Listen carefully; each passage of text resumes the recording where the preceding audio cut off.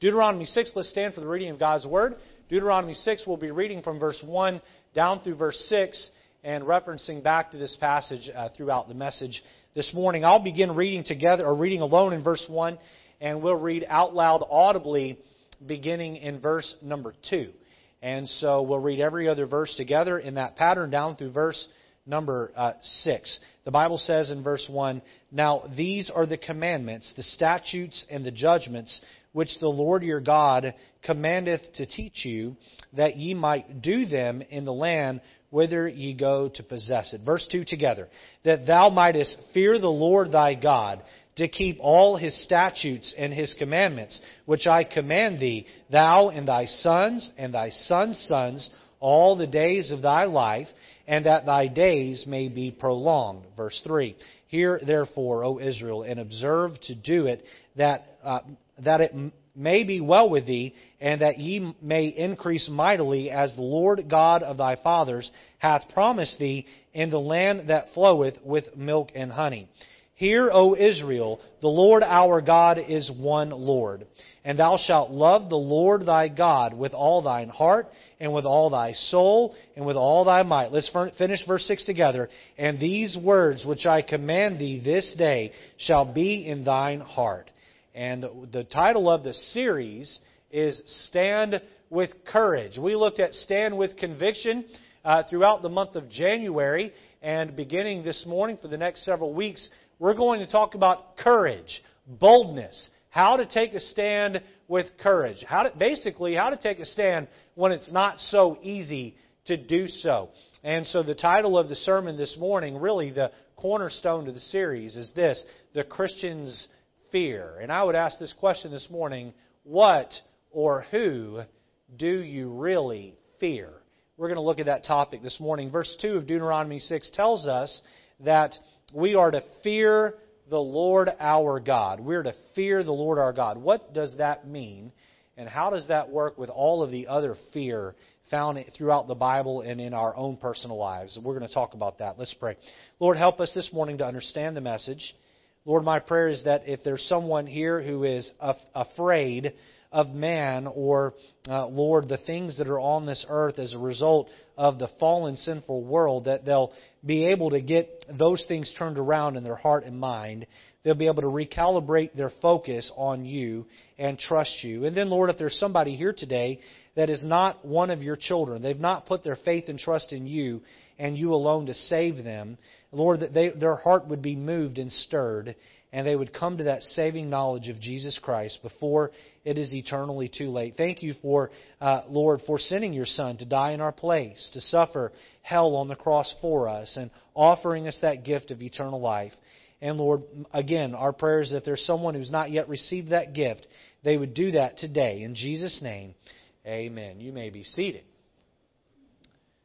All right, so last Sunday, we brought to a close our first sermon series of 2021, Stand with Conviction.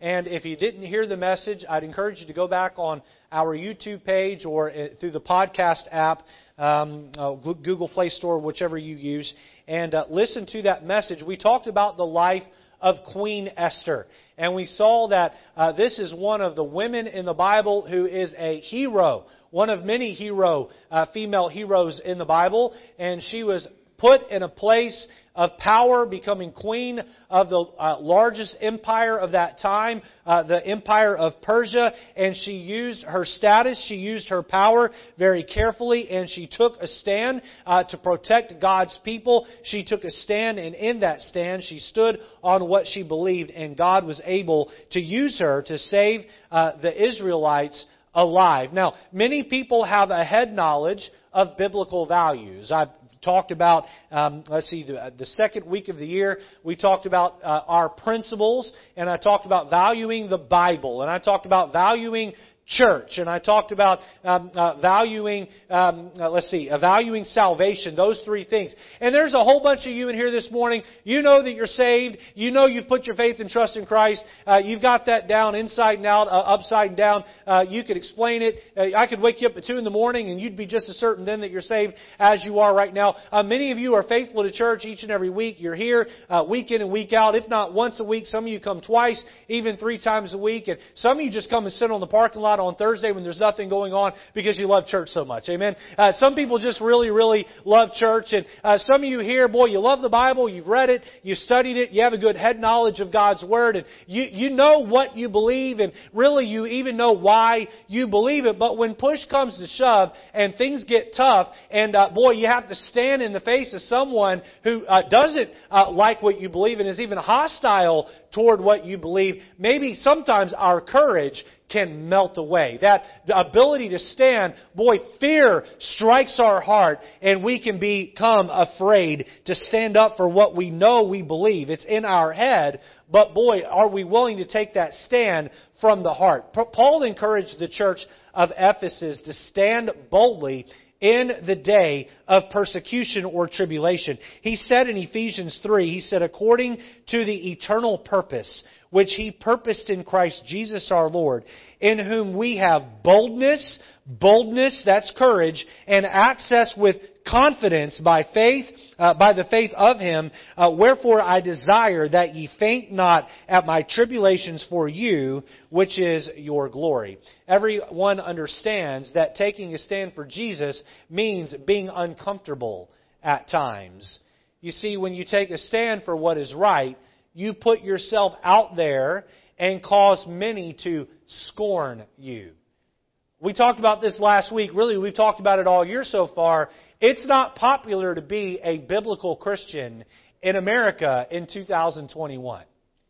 The culture is moving away from Christ. They're leaving the Bible and prayer and church and Christianity in the rearview mirror. If you don't believe me, look at our parking lot and then drive over to the post road and look at the mall parking lot. Which one has more cars?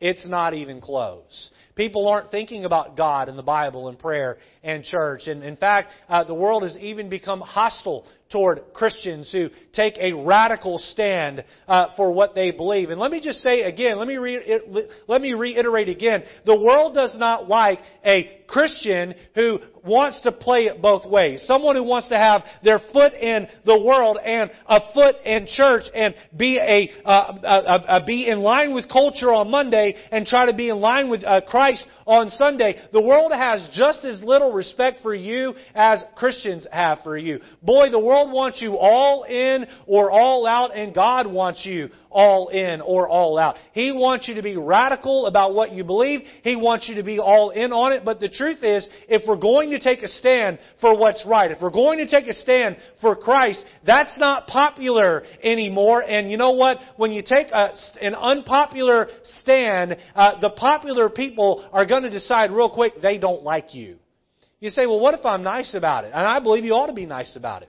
I don't believe any Christian ought to go out here and be offensive just for the sake of being offensive. I don't think any Christian should go out there and say things that are rude or inflammatory or incendiary. But the truth is, you can have the perfect disposition. You can be kind and sweet and loving, all the same. But if you take a stand for Christ, even with that disposition, it's not going to be the popular thing to do. This morning's sermon is on fear.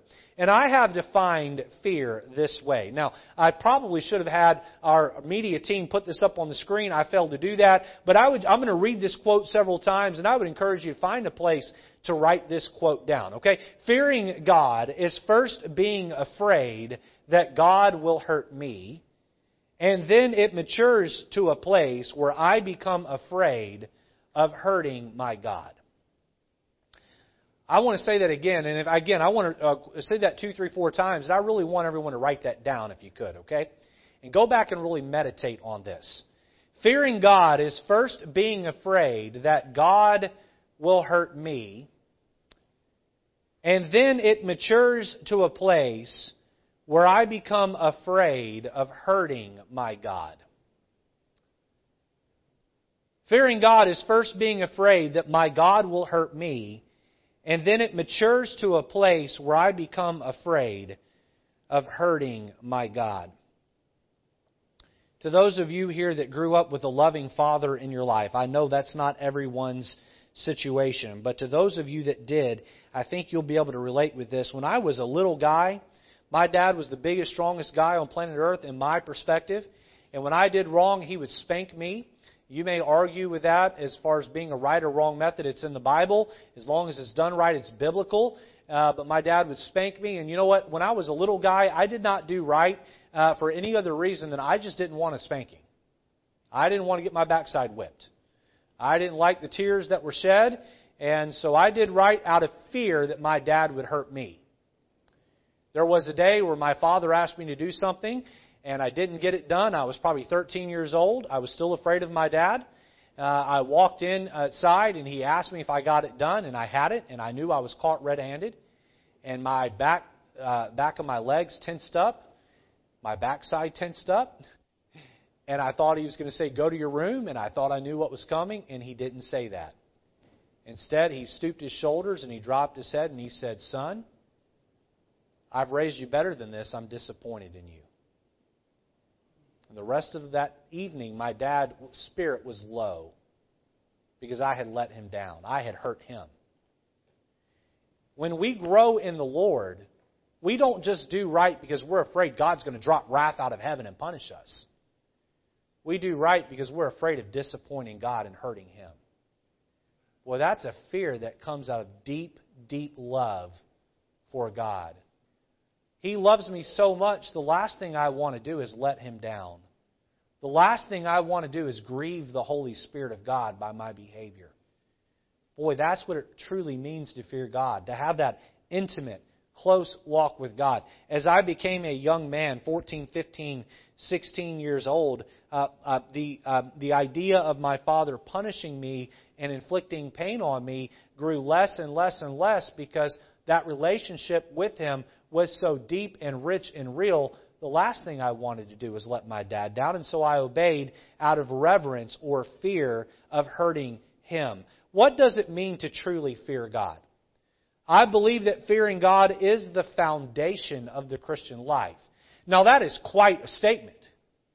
I'm going to show you what I uncovered in my Bible study on the fear of the Lord. I probably spent 5 to 6 hours preparing for this message, studying about the fear of the Lord. I read every verse in the Bible that talks about the fear of the Lord. I read stories around the fear of the Lord. And boy, I was just moved in my study of this. And I came to a strong conclusion. I'll show you what I uncovered preparing for this, that the fear of the Lord is the foundation of the Christian life. If you are not good at fearing the Lord, your Christian life is going to struggle. If you can learn how to fear the Lord, and I mean really fear the Lord, your Christian life is going to thrive, it's going to grow, it's going to be fantastic, it's going to do wonderful.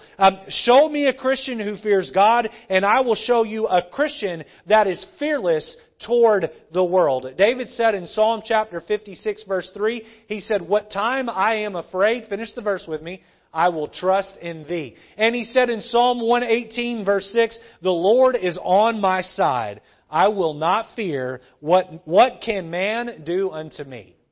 The Lord is on my side. I will not fear. What can man do unto me? I believe that many Christians intellectually know that God is all-powerful. Intellectually, they know it. Right here in their head, you say to them, "Is God omnipotent?" Raise your hand this morning if in your head you believe that God is all-powerful. Will you raise your hand for me this morning? Boy, that's either every hand or almost every hand. In our head, we know it, but emotionally, that's where things begin to fall apart.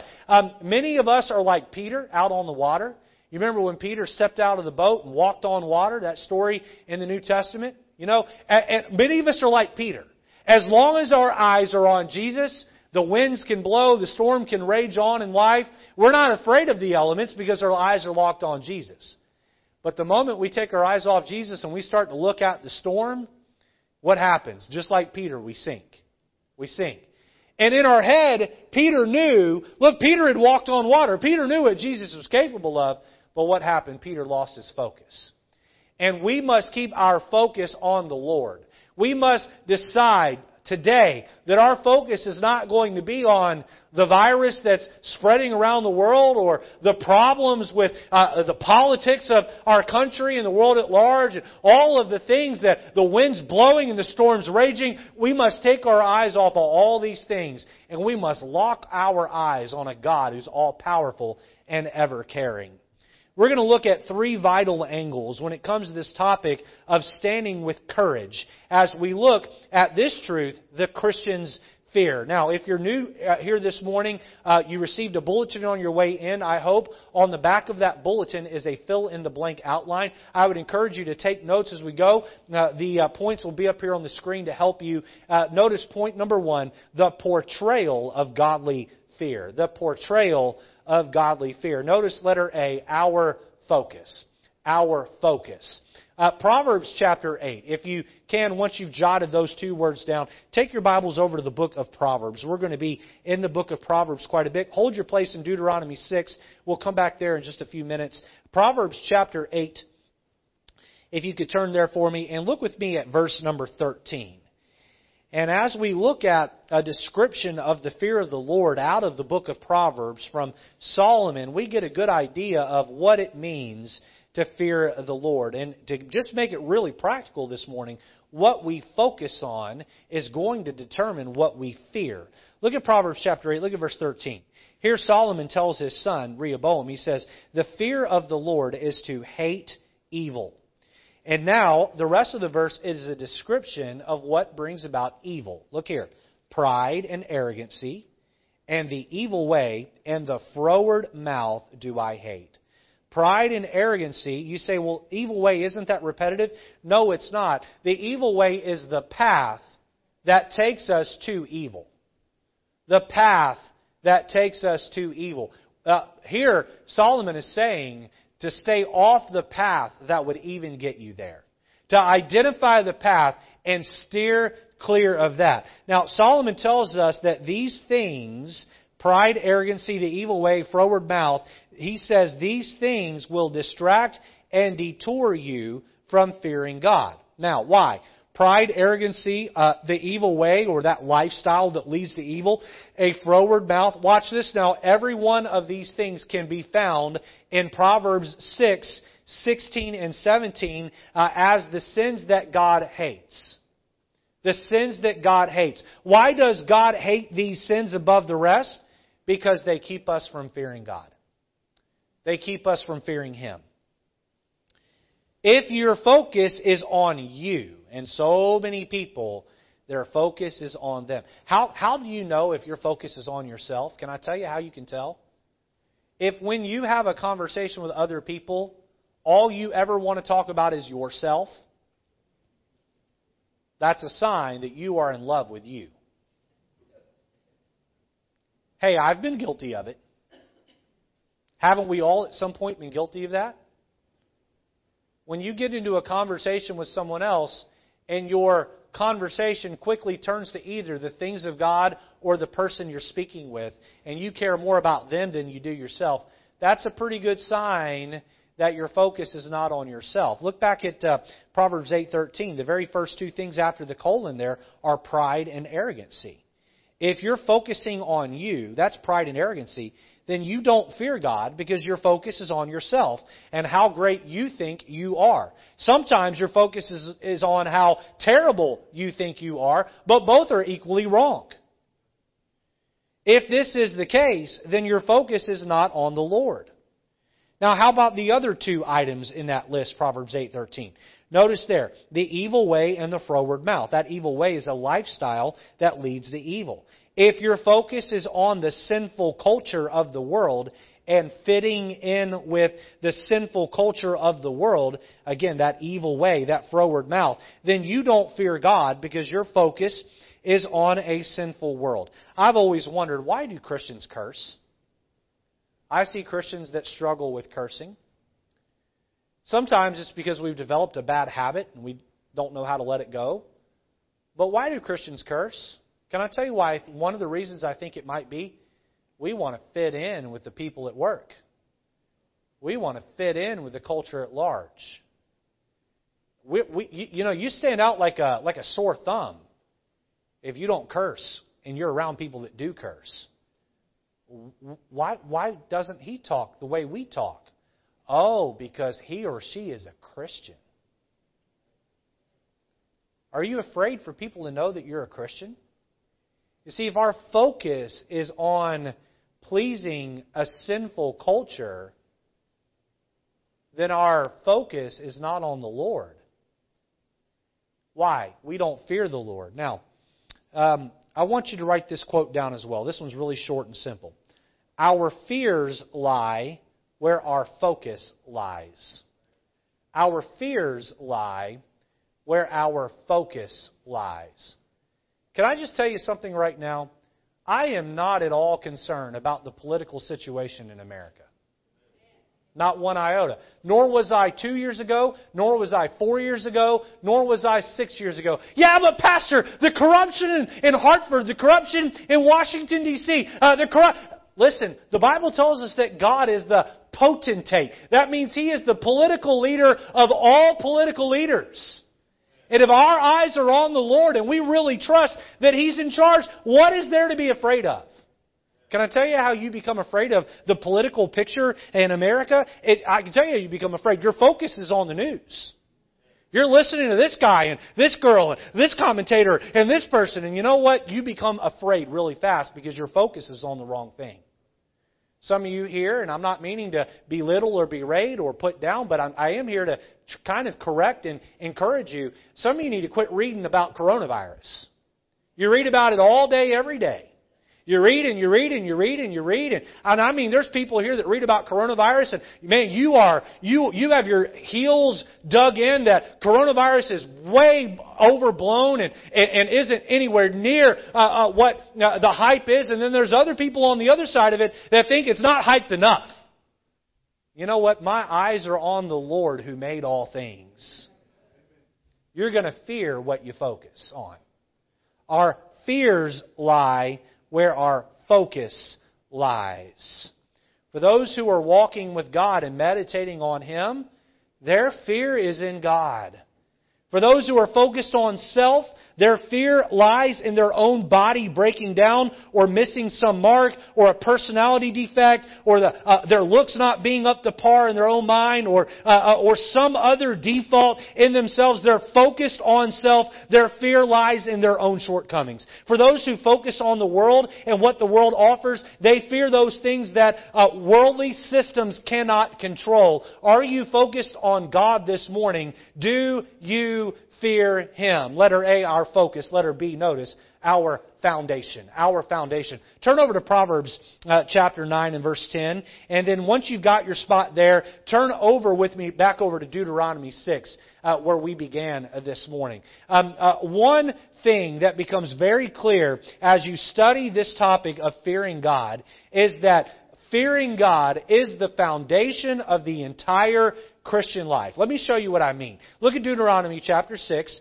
and look at verses 1 and 2. Look here. The Bible says, "Now these are the commandments, the statutes, and the judgments." Now those three things, commandments, statutes, and judgments, just about sum up the entire Bible. Do they not? Commandments, statutes, and judgments. Those three things sum up just about the whole Bible, okay? Look here. Now, these are the commandments, the statutes, and the judgments which the Lord your God commanded to teach you, that ye might do them in the land whither ye go to possess it.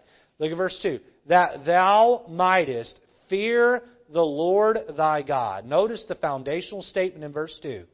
Fear the Lord thy God, to keep all His statutes and commandments. How do I keep the statutes and the commandments? By fearing the Lord my God. The verse goes on to say, "Which I command thee, that thou and thy sons and thy grandsons," or thy sons' sons, "all the days of thy life, and all the day that thy days may be prolonged." If I want a healthy and happy life, I am to fear the Lord my God. And through fearing Him, I can love Him with all my heart. By the way, you look down at verse number 6 and you get into, Hear, O Israel, the Lord thy God is one God. And I'm quoting off the top of my head here. It goes on to say that thou shalt love the Lord thy God with all thy heart and all thy soul and all thy mind and all thy strength. You cannot fully love God unless you fear Him.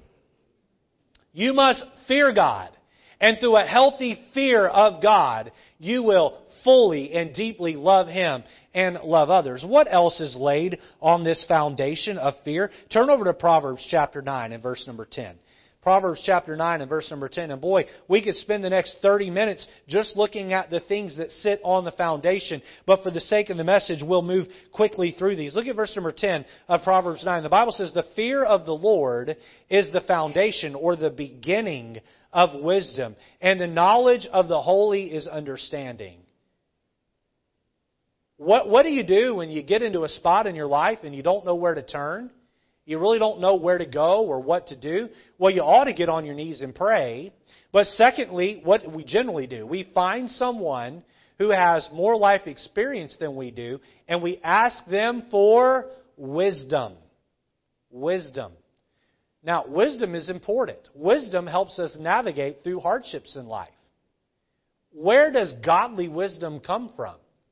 What is the foundation that sits beneath godly wisdom?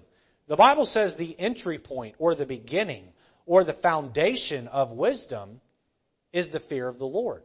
You cannot have godly wisdom unless you have godly fear. You have to fear the Lord.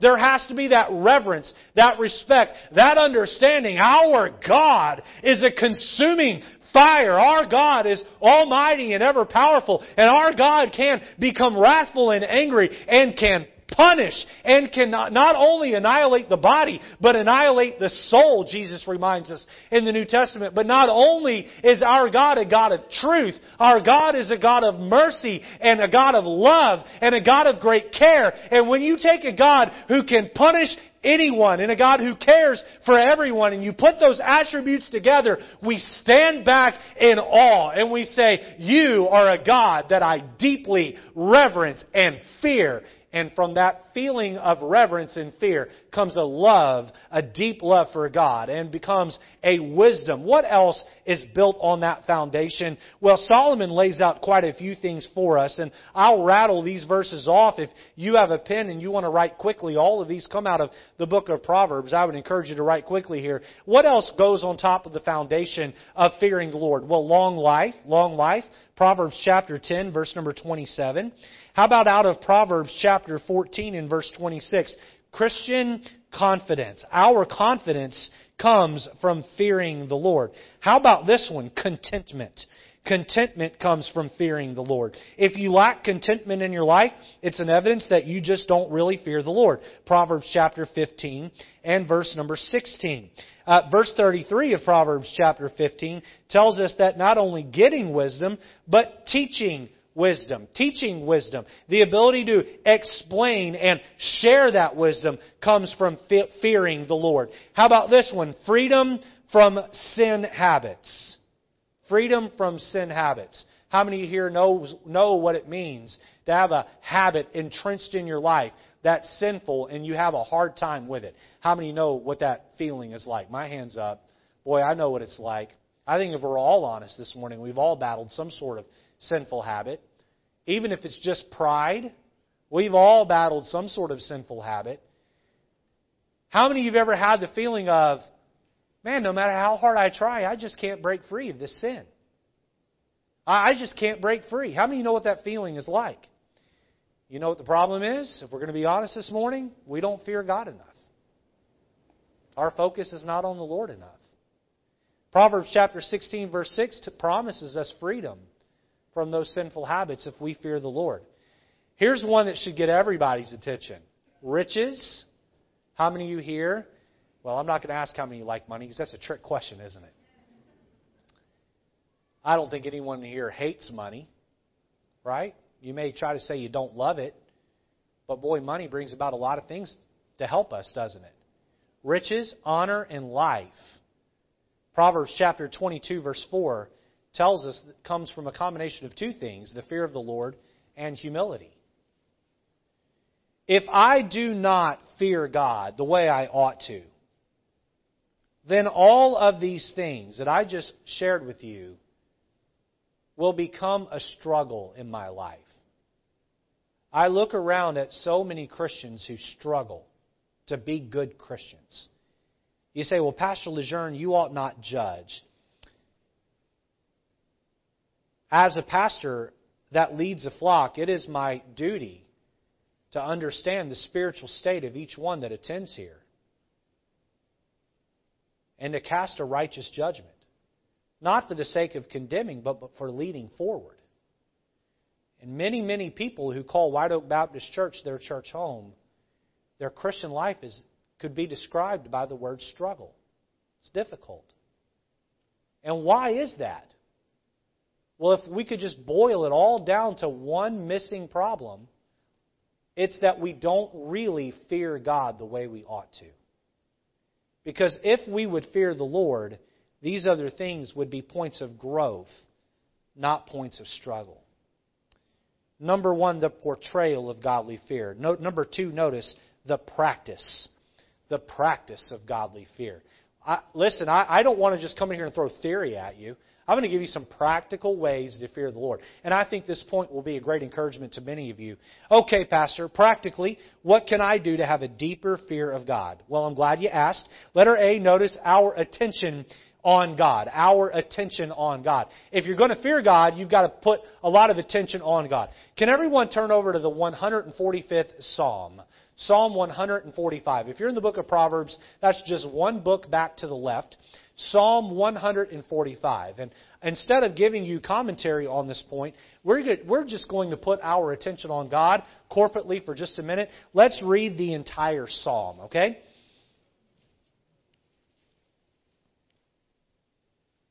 Let's read it responsively. So you all will read with me the even-numbered verses.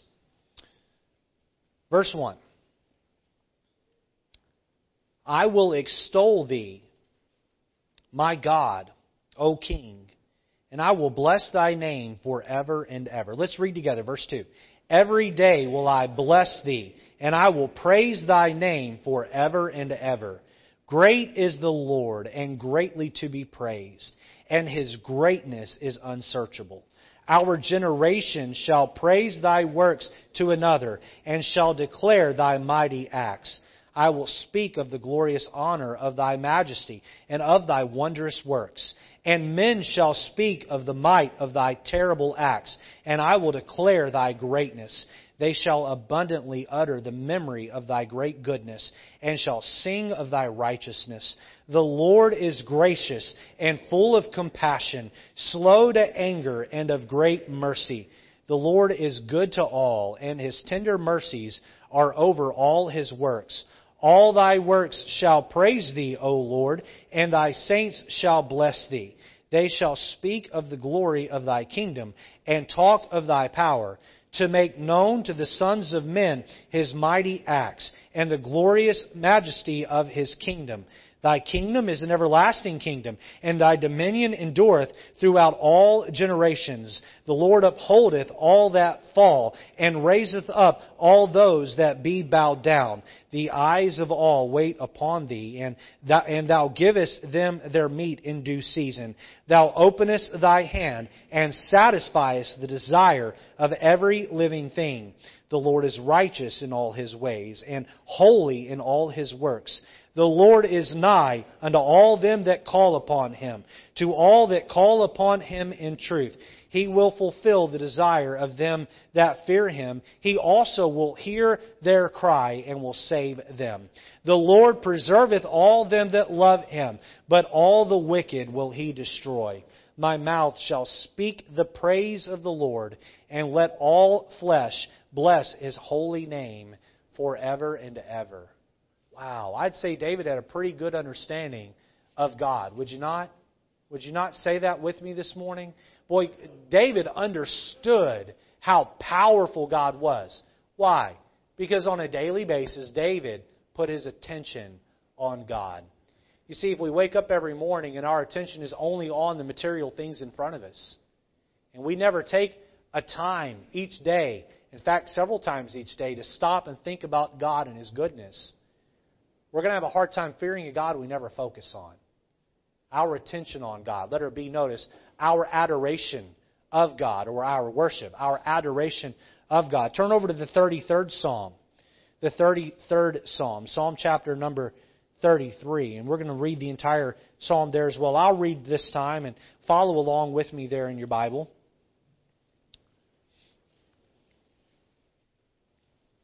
It's not just enough to put our attention on God.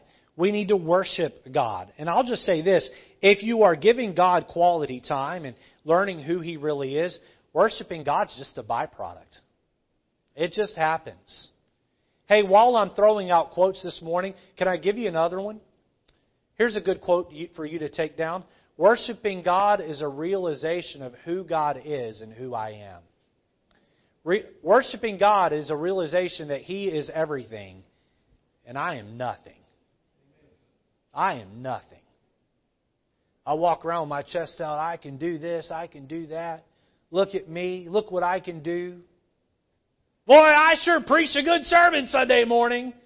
And God looks down at me and says, you are a pathetic little nobody nothing. You're an engineer. You go to work and you get something figured out at work. Maybe you're in HR and you handle a difficult personnel thing. And boy, you want to walk away thinking you're all that. And God looks down at you and says, really? Your attention's on yourself. It's not on me. When we take the time and we focus on the Lord and we realize how big He is and how little and insignificant we are, it becomes really, really easy to worship God. Look at the 33rd Psalm. Rejoice in the Lord, O ye righteous, for praise is comely for the upright, or appropriate for the upright.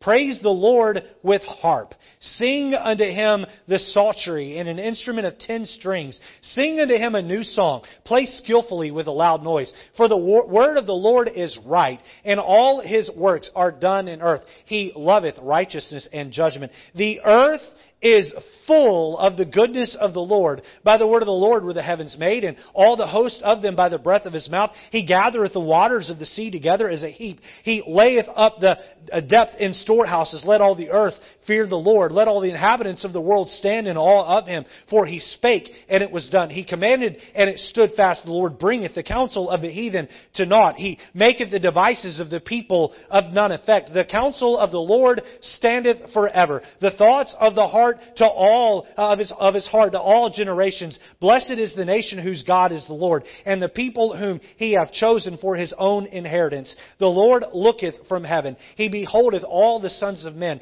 From the place of His habitation He looketh upon the inhabitants of the earth. He fashioneth their hearts alike. He considereth all their works. There is no king saved by the multitude of an host. A mighty man is not delivered by much strength, and horse is a vain thing for safety. Neither shall he deliver any by His great strength. Behold, the eyes of the Lord is upon them that fear Him, upon them that hope in His mercy, to deliver their soul from death, and to keep them alive in famine. Our soul awaiteth for the Lord. He is our help and our shield. For our heart shall rejoice in Him, because we have trusted in His holy name. Let Thy mercy, O Lord, be upon us, according as we hope in Thee. You get the sense that David is standing up and he's shouting, hey, hey, all you pagan people, hey, all you people that worship a false god, my God is bigger, better, stronger than your false gods. David was rejoicing in the Lord. You know, the world is filled with idolatry. People worship all kinds of things. We talked a few minutes ago about people who worship themselves and people who worship the culture of the world. But the truth is, people worship money and material goods, and people worship sexuality. People worship all sorts of things. And the truth is, Christian, when we put our eyes on the Lord and our attention is on the Lord, we just can't help but rejoice and adore how good our God is. You say, what does it mean to fear the Lord?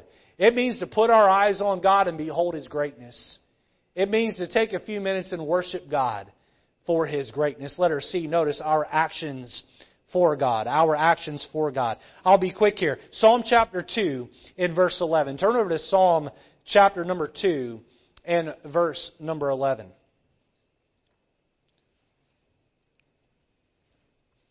I'll begin reading. The Bible says, "Serve the Lord with fear and rejoice with trembling." Serve the Lord with fear. Serve the Lord with fear. It's not just enough for you to go into some monastery like a monk and get a Bible and read it and focus on God and then, rejoice and praise God through worship. It's not just enough for you to sit in a quiet place and be an introvert. No, you need to turn around and take that fear of God and let that drive you into action to serve the Lord. How about Joshua? Joshua told God's people at the very end of his life in that famous charge, a little bit before verse 15, where we read where he says, "Choose ye this day whom ye will serve." One verse prior, verse 14, he says this, "Now therefore fear the Lord and serve Him in sincerity and in truth." Serve Him in sincerity and in truth. "And put away the gods which your fathers served on the other side of the flood and in Egypt, and serve ye the Lord." Christian, are you serving the Lord this morning? You say, "How do I serve the Lord?" You serve the Lord by serving your family at home. Amen? What's that mean to serve your family at home? That means you're looking out to protect and take care of their needs. You serve the Lord by being a witness to a lost and dying world around you. Folks, we have a broken world around us that's filled with sin. We have a culture that celebrates the cancer of sin, that celebrates and tries to make glamorous the filthiness of sin. And we need Christians who don't come with a condemning voice and a condemning attitude. No, we need Christians that live cleaned up, godly lives, who take the good Word of God out with them and offer words of encouragement and care and a heart of compassion and a tear in the eye that says, "The Bible says that God loves you. Let me demonstrate for you the love of God." We need to serve the world around us, but we also need to serve the Lord through the avenue of the church. Some of you here this morning, your attendance to church is hit or miss. And I'm not casting stones at anyone. I understand that there's a growth point where we get to a place where we're consistent. But let me just encourage you this morning, get consistent in attending church. And don't just sit on a pew and be a pew warmer. God did not just call us to sit on the premises. He called us to stand on the promises. Amen? Get busy serving the Lord. Ladies, help out in the nursery. Men, you can help usher. And Great Commission Saturday is a great time to come and share the gospel of Jesus Christ with the world around us. Boy, there's all sorts of ways you can get plugged in serving the Lord because you fear the Lord. Letter D, notice our attitude about life. Our attitude about life. Turn over to Psalm chapter 34. Psalm chapter 34 and verse number 9. In Psalm chapter 2, you should be able to find that relatively quick. Psalm chapter 34, and look at verse 9, and let's read down through verse number 11. Okay? The Bible says, "O fear the Lord, ye His saints, for there is no want to them that fear Him." Look back at verse 9 with me. Look back at verse 9. "Oh, fear the Lord, ye His saints." Remember, we talked about how that is to be foundational. What comes about from a Christian that fears the Lord? It says there is no want to them that fear Him. No doubt this morning many of you feel very needy. I know how that feels because I am there myself regularly. Maybe you have a financial need. Maybe you have an emotional need. You just feel empty emotionally. Maybe socially you feel lonely. Maybe spiritually you feel distant. Maybe physically you feel sick. You say, "I have great want in my life." Now, one of two things is going to have to change.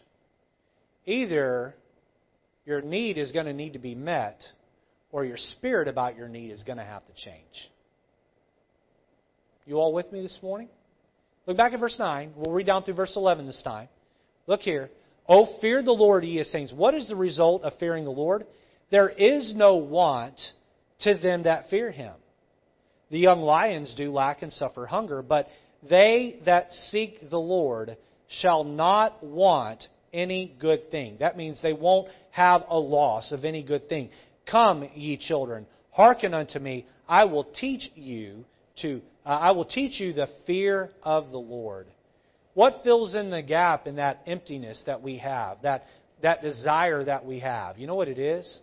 It's a change in attitude. You know what? I've met people who sit in the same church and have similar circumstances, and one person walks around and they mope and complain and gripe about how hard their life is, and someone else rejoices and praises God, and their circumstances are just as bad, if not worse. What's the difference between the two church members? One fears the Lord, the other one doesn't quite fear the Lord like they should. Now, how is your attitude about life? Does contentment describe you and define you? Or is your life filled with discontentment? Our attitude about life. We've looked at our portrayal. We've looked at our practice. Let's finish the sermon, number 3. Notice the prize. The prize of godly fear. Now, this is my favorite part of the sermon. We're going to look at some biblical examples of folks that feared the Lord, and we're going to see how God came through for them in a great way, okay? Letter A, notice, we gain His praise. We gain His praise. Turn in your Bibles over to Job chapter number 1 and verse number 8. Job is one book before the book of Psalm. Job chapter 1 and verse number 8. While you're turning there, Psalm 15:4 says, in whose eyes a vile person is contemned, but he, speaking of God, God honoreth them that fear the Lord. He honors them. He that sweareth to his own hurt and changeth not. God honors those that fear Him. Well, where do we find that happening in the Bible? Look at Job chapter 1 and verse number 8. Here we see a conversation between God and Satan. Look here. And the Lord said unto Satan, hast thou considered my servant Job, that there is none like him in the earth, a perfect and an upright man? Look here. One that feareth God, and escheweth or hateth evil. Then Satan answered the Lord and said, Doth Job fear God for naught? Obviously, Job fears you. You've put a hedge of protection about him. Now, I could spend the next 45 minutes talking about the life of Job. That's not the purpose of the sermon this morning. The purpose of the sermon is to say this. Job feared God. God honored Job. God audibly talked about Job because Job feared God. Psalm 15:4 promises us that if we will fear God, boy, God takes note of this. Another example in the New Testament, you remember the centurion that came to Jesus and said, my daughter is sick, I need you to heal her. And Jesus began to go with him. And he said, oh, no, Jesus, you don't need to come with me. Just say the word and she'll be whole. And the Bible says that Jesus marveled at the man's faith. You know what that man did? He feared the power of God in the form of Jesus. And Jesus stopped and marveled and commended the man for his faith. You see, when we fear God, we gain God's praise. But that's not all. Notice letter B. We gain His protection. We gain His protection. Turn over to 2 Chronicles chapter number 20. If you're in Job, that's just a few books back to the left. 2 Chronicles chapter number 20. While you're turning there, the psalmist said in Psalm 34 verses 4 and 7, I sought the Lord and He heard me and delivered me. He delivered me from all my fears. David said, I had fears. I had concerns. There were things on earth that scared me, that frightened me, and the Lord delivered me. He protected me. Verse 7 of that same chapter says, the angel of the Lord encampeth round about them that fear Him and delivereth them. If you're looking for a verse that proves that there's a guardian angel around Christians in the Bible, Psalm 34:7 is your verse. There is a guardian angel that flies around. I talked about this a few weeks ago. How many of you, the way you drive, you need a guardian angel? Amen. How many of you, the way your spouse drives, they need a guardian angel? Amen. It's Valentine's Day. Don't raise your hand. Amen. But Psalm 34 tells us that the Lord protects those that fear Him. Now you say, well, Pastor, doesn't bad things still happen to those that fear God? The answer is yes, but not without God signing off on it first. Let's look at 2 Chronicles chapter number 20 and look at verse number 3. The Bible says in Jehoshaphat, and my kids think that King Jehoshaphat's name is funny. I did too when I was a little boy. Jehoshaphat, I'm sure he was a skinny man, just how his name works here. Jehoshaphat feared. So he feared. There were circumstances going on. We'll get into this in a minute. Jehoshaphat was afraid. What did he do when he feared? The Bible says, and set himself to seek the Lord and proclaimed a fast throughout all Judah. So what happens here is a messenger, a watchman, comes into Jehoshaphat the king and says, there is a large enemy approaching. One so large, tactically, we don't stand a chance. And they're going to clean our clock. They're going to wipe us out. And the Bible says here that Jehoshaphat, based on those circumstances, was afraid. But in his fear, he turned to the Lord.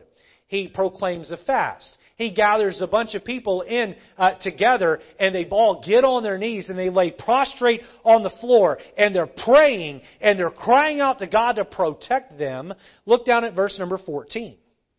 I'm going to have to read some difficult names here, so be patient with me. Then upon Jahaziel, the son of Zechariah, the son of Benaiah, the son of Jael, the son of Mathaniah, a Levite of the son of Asaph, came the Spirit of the Lord in the midst of the congregation. So this man, Jahaziel, is laying on the floor, praying with everyone else with the king about this enemy approaching, and then this man stands up, and look at verse 15, and he, Jahaziel, said, Hearken ye all Judah, and ye inhabitants of Jerusalem, and thou King Jehoshaphat.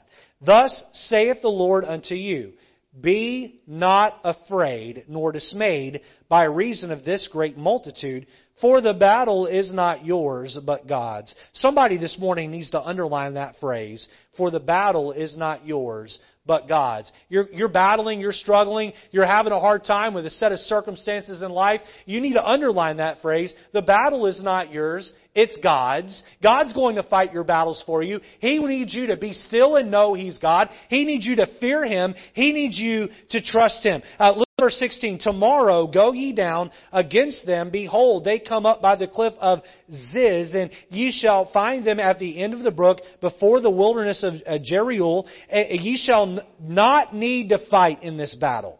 Set yourselves, stand ye still. Here's another phrase you should underline.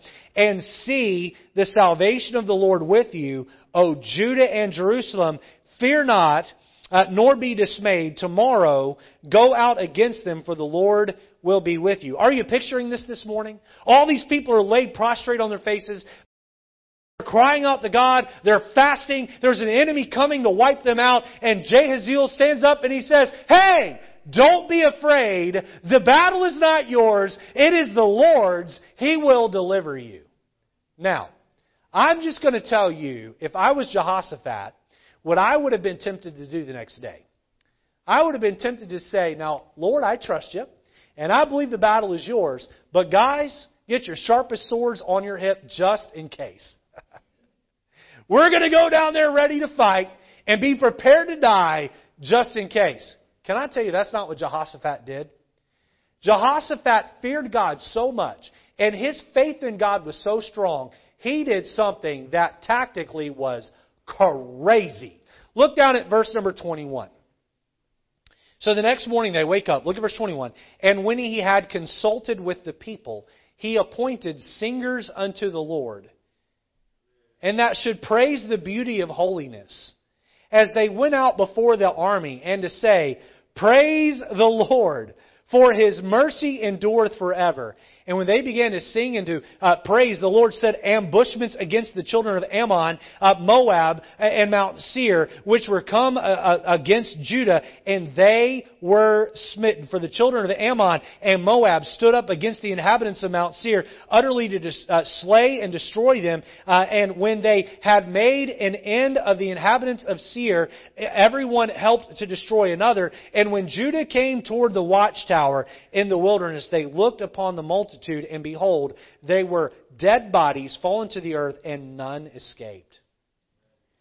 Jehoshaphat said to his army, he said, we're going to take the army and we're going to march out there, but we're going to put the choir in the front. And that choir, they're not going to have any weapons. They're going to march in front of the army, and they're going to sing, and they're going to praise the goodness and the power of God. And when they walked up over the cliff, they looked down to where that army was coming to destroy them, and the army had been wiped out by God. God had destroyed them for him. Now, my friend, that is fearing God. That is fearing God. They didn't just say, hey, we fear God, but just in case, here's our swords. They said, we fear God, and because we fear Him so much, we're going to let the choir lead the way. Why? Because God offers His protection to them that fear Him. And I just want to say this as gently and lovingly and kindly as I can. Christian, you don't need to be afraid of any virus or sickness, because God's not going to let you get that unless He wants you to have it. And if He wants you to have it, no amount of protection that you wear or put on or that you do is going to keep you from getting it. You all understand that this morning? No, I'm not saying you shouldn't take precautions and use your brain. There is a line between faith and foolishness, and God expects us not to live foolishly or to tempt fate. But at the end of the day, you don't need to walk around with an emotion of fear. You need to walk around fearing God, because He's the one that protects us. What is the prize of godly fear? Well, we see the praise of, we see that we gain His praise. We gain His protection. Quickly, letter C, we see we gain His pity. We gain His pity. Turn over to John chapter 11 and verse number 30. John chapter 11 and verse number 30 in the New Testament. While you're finding your way to John chapter 11 and verse number 30, Psalm 103 and verse 13, the Bible says, like as a father pitieth his children, so the Lord pitieth them that fear Him. Again, as you're turning, listen, John chapter 11, verse 30, the Bible tells us in Psalm 103, like as a father pitieth his children, so the Lord pitieth them that fear Him. Later on in that chapter, verse 17, by the mercy of the Lord, but the mercy of the Lord, rather, is from everlasting to everlasting upon them that fear Him, and His righteousness unto children's children. The mercy of the Lord, the pity of the Lord. Look at John chapter 11 and verse number 30. Here we find a story of Lazarus has died, the friend of Jesus. And Lazarus' sisters, Mary and Martha, are grieving at the loss. And they're grieving at their disappointment of Jesus not coming. Martha's already made her way to the tomb, or rather to where Jesus is on the outskirts of town. And she's expressed her disappointment with Jesus. And then Mary makes her way out to meet Jesus. Look at verse 30. Now, Jesus was not yet come into the town, but was in the place where Martha met Him. The Jews then which were with her in the house and comforted her, when they saw Mary, that she rose up hastily and went out, followed her, saying, she goeth unto the grave to weep there. Then when Mary was come where Jesus was and saw Him, she fell down at His feet. Look at the reverence she pays the Lord. Look at the fear she has for the Lord. Saying unto Him, Lord, she's on her knees at His feet weeping. Lord, if Thou hadst been here, my brother had not died. When Jesus therefore saw her weeping, and the Jews also weeping, which came with her, He groaned in His spirit and was troubled, and said, where have ye laid Him? Then said unto Him, Lord, come and see. Jesus wept. Jesus wept. You see the pity that Jesus has for Mary and Martha? Some of you here, some of you listening online, you're going through a really hard time in your life. It's difficult. You're afraid. But in your heart of hearts, you want to fear God.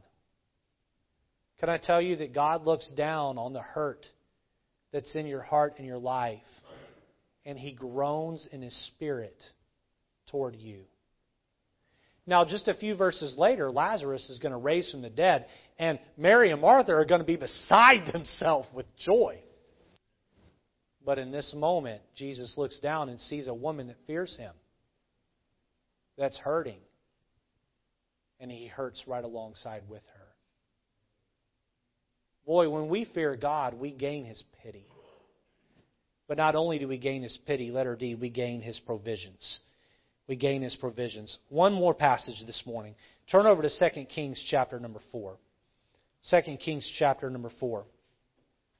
While you're turning there, Psalm 115, verse number 13 says this. It says, He will bless them that fear the Lord, both small and great. You know, there's no pecking order in heaven. There's no VIP list with God. There's no respecter of persons with God. It doesn't matter this morning how much money you do or don't have in the bank, how much debt you do or don't have. It doesn't matter what kind of childhood you had or what kind of background you have. It doesn't matter your color, your culture, or your wealth class. Boy, the ground is level at the foot of the cross, and to those that fear the Lord, He pours out His blessings on them equally.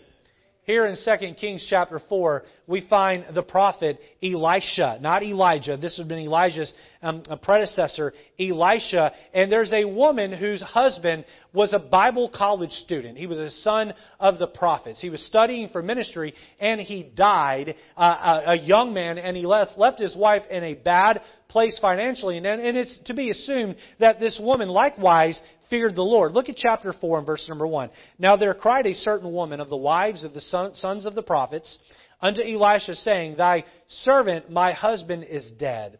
And thou knowest that thy servant did fear the Lord. And the creditor is come to take unto him my 2 sons to be bondmen. So to pay off the debts, the creditor is going to come and kidnap or take away her 2 children and force them into slavery to pay off the debt. Verse 2, And Elisha said unto her, What shall I do for thee? Tell me, what hast thou in the house? And she said, Thine handmaid hath not anything in the house, save a pot of oil. Then Elisha said, Go, borrow thee vessels abroad of all thy neighbors, even empty vessels, borrow not a few. And when thou art come in, thou shalt shut the door upon thee and upon thy sons, and shalt pour out into all those vessels, and thou shalt set aside that which is full. So she went from him and shut the door upon her and upon her sons, and who brought the vessels to her, and she poured out. And it came to pass when the vessels were full, that she said unto her son, Bring me yet a vessel. And he said unto her, There is not a vessel more. And the oil stayed, or the oil ran out. Then she came and told the man of God, and he said, Go, sell the oil, and pay thy debt, and live thou and thy children of the rest. Wow. Now, if you're not getting the Old English understanding here, I'll just quickly recap the story and then bring the sermon to a close. This woman, her husband died, leaving her in debt, and the creditor was going to come along and take her 2 sons and put them into forced servitude to pay off the debt. And this woman is desperate. She's already lost her husband. She doesn't want to lose her boys. They have no way of paying off this large debt. So she goes to Elisha, God's man, and explains the situation. Listen, my husband feared the Lord. I need your help. And he said, What do you have in your house? And she said, I don't have anything of value except a pot of oil. And he said, well, here's what I want you to do. Go around and gather all of the empty pots that you can and bring them into your house. So lo and behold, she went to all of her friends and family and relatives and neighbors, everyone she could find, and she gathered a whole bunch of empty pots and she brought them into her house and she closes the door. And she takes that pot of oil that she has and she begins to pour it into another pot. And I'm sure she might have been thinking, what is the purpose of this? The oil that's in this pot is just going to end up in the oil pot, into that pot, and what's going to happen? But instead, she poured into that pot, and when she finished, she looked, and it was as though she had poured nothing out. And she filled up every single pot in that room. And when she said to her son, bring me the next pot, he said, there aren't any more pots. And she looked down to that original pot, and the oil was gone. And she goes and tells Elisha what happened. And Elisha said, sell all the oil, pay off your debt, and use the money to pay for the rest of your life. Wow. What a turnaround. Now, what was the key to God providing for this woman's needs? She feared the Lord her God. Now, are you beginning to understand why I said way back at the beginning of the sermon that fearing the Lord is the foundation of the entire Christian life? Some of you here, you don't have You lack. Life is hard right now. Some of you here are broken and sad and lonely and afraid. Boy, it's time for us to take our attention off man and the pain and hurt of life and put our focus on the Lord. Give Him our attention, our adoration. Serve Him and love Him. Do you fear the Lord this morning? Is He where your focus truly lies? Let's have our heads bowed and eyes closed this morning. The truth is, you can't fear the Lord until you've become one of His children. The truth is, there are some here under the sound of my voice. You've never yet put your faith and trust in Jesus Christ alone to be your Savior. And until you enter into the family of God through the door of salvation, you can fear the Lord on a small level, but when He saves you, that takes it to a whole nother level. You can really please God. How many here this morning would say, Pastor Lejeune, there was a day and time in my life where I put my faith and trust in Jesus, and the truth is that if I die, I know beyond all shadow of a doubt I'm going to go to heaven, not because of the life I've lived, but because of my faith that I've placed in Jesus to be my Savior. If that's your testimony, would you just raise your hand right where you are? I know I'm going to heaven. I've put my faith in Jesus. Of that I am certain. I have many, many hands, but not every hand. You can put your hands down. Let me just say, if you didn't raise your hand to that last question, I respect your honesty. Thank you. To my knowledge, I'm the only one looking around the room right now, and I want to give you a chance to be both honest with yourself and with God. Is there one here that would say, Pastor Lejeune, I've not yet put my faith and trust in Jesus? If I were to die today, I'm not really certain where I'd go. I'd like to think I'd go to heaven, but I'm just not really certain. Pastor Lejeune, would you pray for me that God would help me to find my way to peace with God and eternal life? If that's you and you say, I'm not sure, would you just slip up your hand right where you are and slip it right back down? It helps to be honest with yourself. Is there one? I see one hand. Is there another? I just don't know where I'd go if I died. Is there another hand this morning? If you raised your hand, I'd like to help you to get that taken care of. I'm not going to embarrass you in any way, but I'd like to speak with you after the service and help you to know that when you die, you can have certainty that you're going to go to heaven when you die. How many here this morning would say, Pastor Lejeune, the truth is, I don't fear the Lord quite like I ought to. My focus and attention is not really on the Lord like it ought to be. I'm not worshiping Him like I should. My attitude toward life kind of stinks. My actions have been few and far between in service to the Lord. Pastor Lejeune, I need to do a better job of fearing the Lord. If that's you this morning, would you just slip up your hand right where you are? I need to fear the Lord. I need to fear Him with all my heart. I need to focus on Him. Many, many, many hands. Is there someone else here that would say, Pastor, I should have raised my hand the first time, and I didn't? But God knows that my fear for Him is not what it ought to be. My friend, don't let pride and arrogancy get in the way. Humble your heart and trust the Lord. If that's you this morning, would you slip up your hand? I don't fear God like I ought to. Pray for me, Pastor Lejeune, that I'll fear Him more. Many hands. I pray you'll take that, go from just a hand being raised, and you'll make some changes in your life this week that will lead to you having a deeper fear of God. My friend, you cannot stand with courage if your eyes are not on your God. Lord, help us this morning during this time of invitation to make decisions that last. In Jesus' name.